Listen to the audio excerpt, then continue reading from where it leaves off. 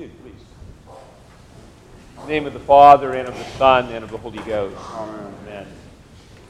It is likely when St. Matthew calls the woman in the Gospel today a woman of Canaan, that he has in mind a reference to the ancient Canaanites, whom Old Testament Israel drove out of the land in order to inhabit under God's command after the Exodus and the wilderness wanderings. And it raises the question, in the Old Testament, the Israelites drove out the Canaanites and eliminated them essentially, or were supposed to. They didn't really do that, part of their failure.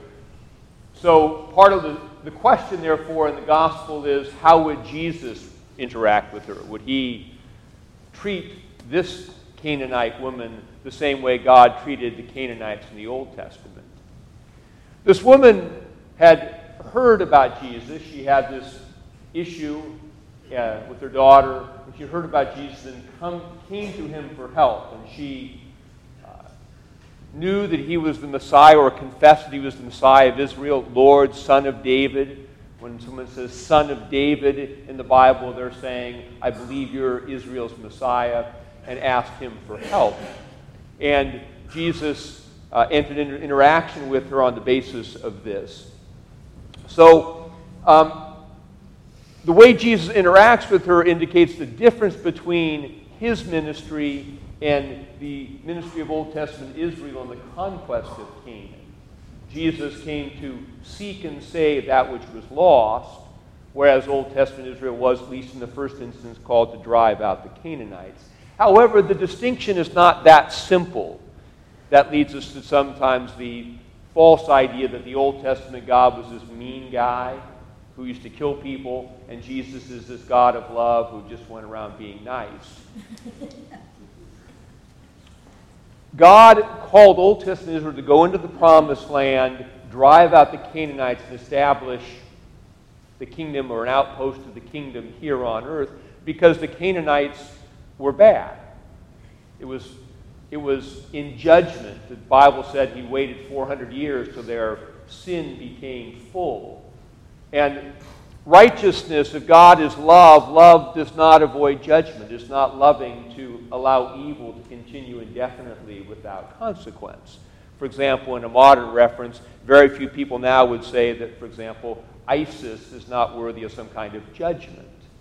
And if we don't acknowledge the existence of evil that sometimes is judged, we don't understand the reality of the world we live in. Israel was to drive out those nations, the Canaanites, in judgment, and establish Israel there as an outpost. But once Israel established themselves in the Promised Land, their vocation changed. God wanted Israel to be a light to lighten the Gentiles. The idea was that God would establish his outpost of the kingdom in the middle of these pagan nations. And by their holiness, by their separateness, they would bear witness to these pagan nations, and they would be drawn to Israel's faith. It is a vocation Israel failed because, as the Old Testament tells us, rather than being a holy people, rather than being a light to these nations, they adopted the practices of the nations around them. They got drawn into paganism, to compromise. So at the end of the Old Testament, the judgment that God enacted on the Canaanites, he enacted on his own people, remove them from the Promised Land and send them away into exile. We get a sense of the genuine vocation of Israel in our Old Testament lesson this morning from morning prayer. It's a lesson from King Solomon's prayer of dedication of the temple. In 1 Kings chapter 8, I believe it is, Solomon dedicates the temple with a long prayer where he says essentially, when such and such happens and we turn and pray towards this place, here.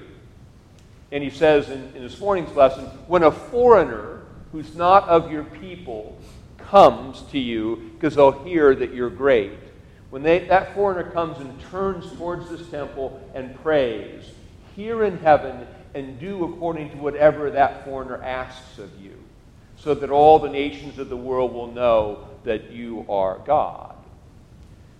The gospel today is a rather specific fulfillment of that prayer. a foreigner, this woman of Canaan, hears of the God of Israel, comes to Jesus. Solomon talked about praying towards the temple. Jesus is the new temple. The temple was the place where God dwelt in Israel. Now, Jesus is the Word made flesh, God with us. This foreigner prays towards him. He hears and does according to all she asks. The woman of Canaan provides a model for us to look at in the life of prayer of how we are saved from judgment and how we come to connect with Israel's God. The key thing about the woman of Canaan is that she had no right to talk to Israel's God. She was a foreigner, not an Israelite. And as a foreigner, the reason that the Canaanites were, they were idol worshippers. And it's apparent that this woman had some of that going on in her life. She had a daughter who was harassed by a demon. And this is the kind of thing one picks up when one is worshiping things that you ought not to be worshiping. So she comes to him without a sense of entitlement, and that's the essence of faith. That you come to God, and it's throughout our liturgy, we're not worthy to come to this table trusting in our own righteousness, but in thy mercy. But the problem with religious people over time is we feel, entitled. Like, look how well I said that. So God must like the way I look in church. And the religious tendency over time is to go from a sense of not being entitled, of depending upon God's mercy, to the sense that because I've been in church for a while, I've been a Christian for 10, 20 years, because I know more than someone else, I'm entitled a little bit more than another is. And that's what we see in the gospel. The disciples tell them, get away. She's not us. She doesn't deserve what we get because we're Israel. But the pattern of her prayer reveals for us lessons about her own life of prayer that are significant. The first is she comes as an unentitled person depending upon God's mercy. But she begins her prayer, she has a need, and we all come to God with needs. Generally, we need to be saved. Specifically, we have intercessions, needs in life. Need God's help in a circumstance, need an answer to a certain prayer. The first instructive thing about this encounter she has is the first thing Jesus does is nothing. He answered her not a word. And his disciples said, send her away, she's bothering us. Have we ever begun to pray about something and feel that God's not listening, and actually God's people actually discourage us rather than encourage us? The question at that point in time, it's a test. Is this real faith? Will she continue to pray even though she's facing obstacles? The dialogue continues with Jesus essentially saying, I'm not sent to save you. And it's not right to take your children's food, that which belongs to Israel, and give it to the dogs, which is what Jewish people call Gentiles. All these discouragements were opportunities for her to walk away and say, I guess this God I thought would help me is really just a mean guy. He's not going to answer. But she didn't do that. She continued to persevere in our prayer. That's a central lesson of prayer for us. When we ask God for something, how long are we going to ask God? Put on our calendar 2 months of prayer. See what God's got for us. See how it's going then. Give up, move on. This one was going to ask until she got an answer.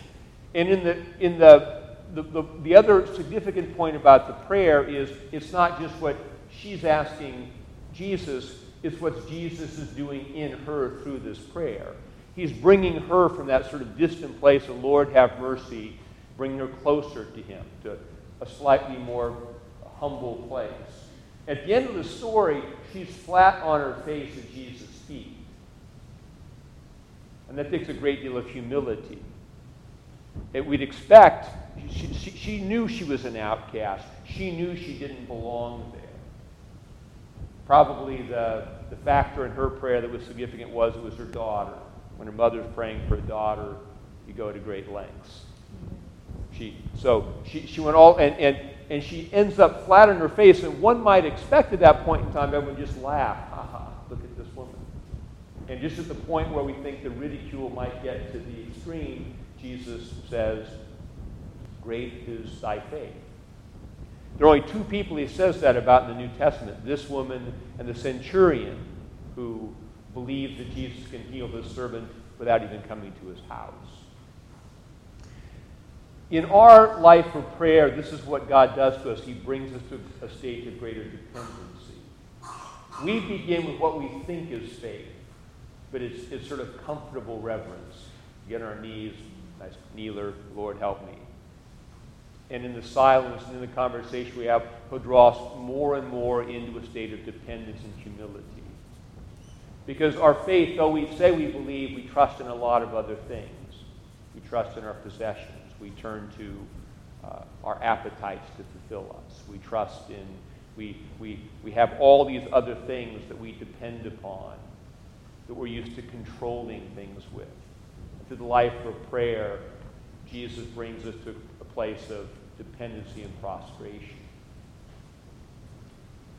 The paradox is we have to get there for him to be able to give us what we want. We have to have faith in order for God to respond to our faith. And one of the reasons that we don't often feel God's presence in our life is that we're so dependent on other things that we're not dependent upon him. And this is the purpose of the life of prayer. And when we come to the point we finally are surrendered and we're able to say, thy will be done, is the point where God says to us, be unto thee according to thy word. The key point in this about the life of prayer is that most prayer is not answered because people stop. And the essential ingredient of genuine faith is perseverance.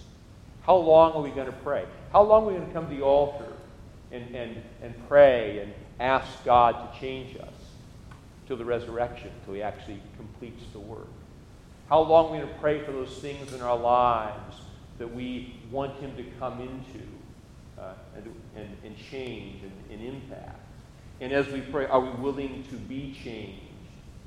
Or are we just asking God to sort of do what we want him to do? We enter into that dialogue that we ask God and he works in us. We must persevere. Most prayers not answered, people stop.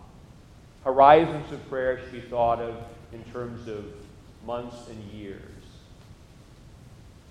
And when we persevere in the life of prayer, we'll often wake up 5 years later and go, oh, I was praying for that and I have it now. And by the way, as I'm praying for it, I'm in a new place in my life because God has done something in me through my prayer. There's a missionary point about today's gospel, too, that we are both the woman of Canaan who comes to Christ for healing without entitlement and is led into a position of surrender through which prayer is answered, but we're also Christ. We're the body of Christ. And people come to church. People come to us, to our body, seeking God, seeking grace from God. And so are we like the disciples who discourage those who maybe don't fit? We think they're not worthy, or are we open? Do we invite people in who may seem not to qualify? The essential point of a mission is we are called to pass on what we ourselves have received. If we take our liturgy seriously, we approach God in our unworthiness and in our sin, and God receives us and forgives us. When we invite others, we're saying, come, see what I see. Now, there are two extreme errors as we apply the idea of mission to the idea that we're inviting the outsider in. One is the error of Israel in the Old Testament, or not in the Old Testament, really in the New Testament, the Pharisees, where the church is seen as this elect righteous group criticizing all those bad people out there.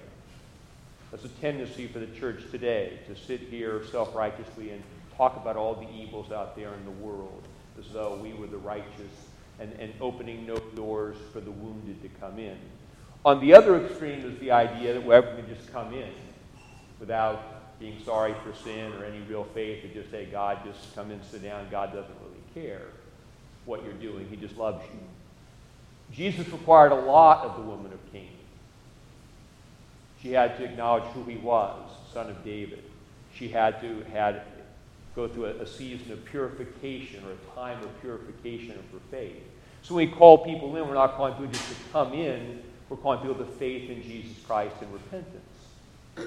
And that's the main point about the gospel, is that what makes somebody part of God's people is faith in Jesus Christ.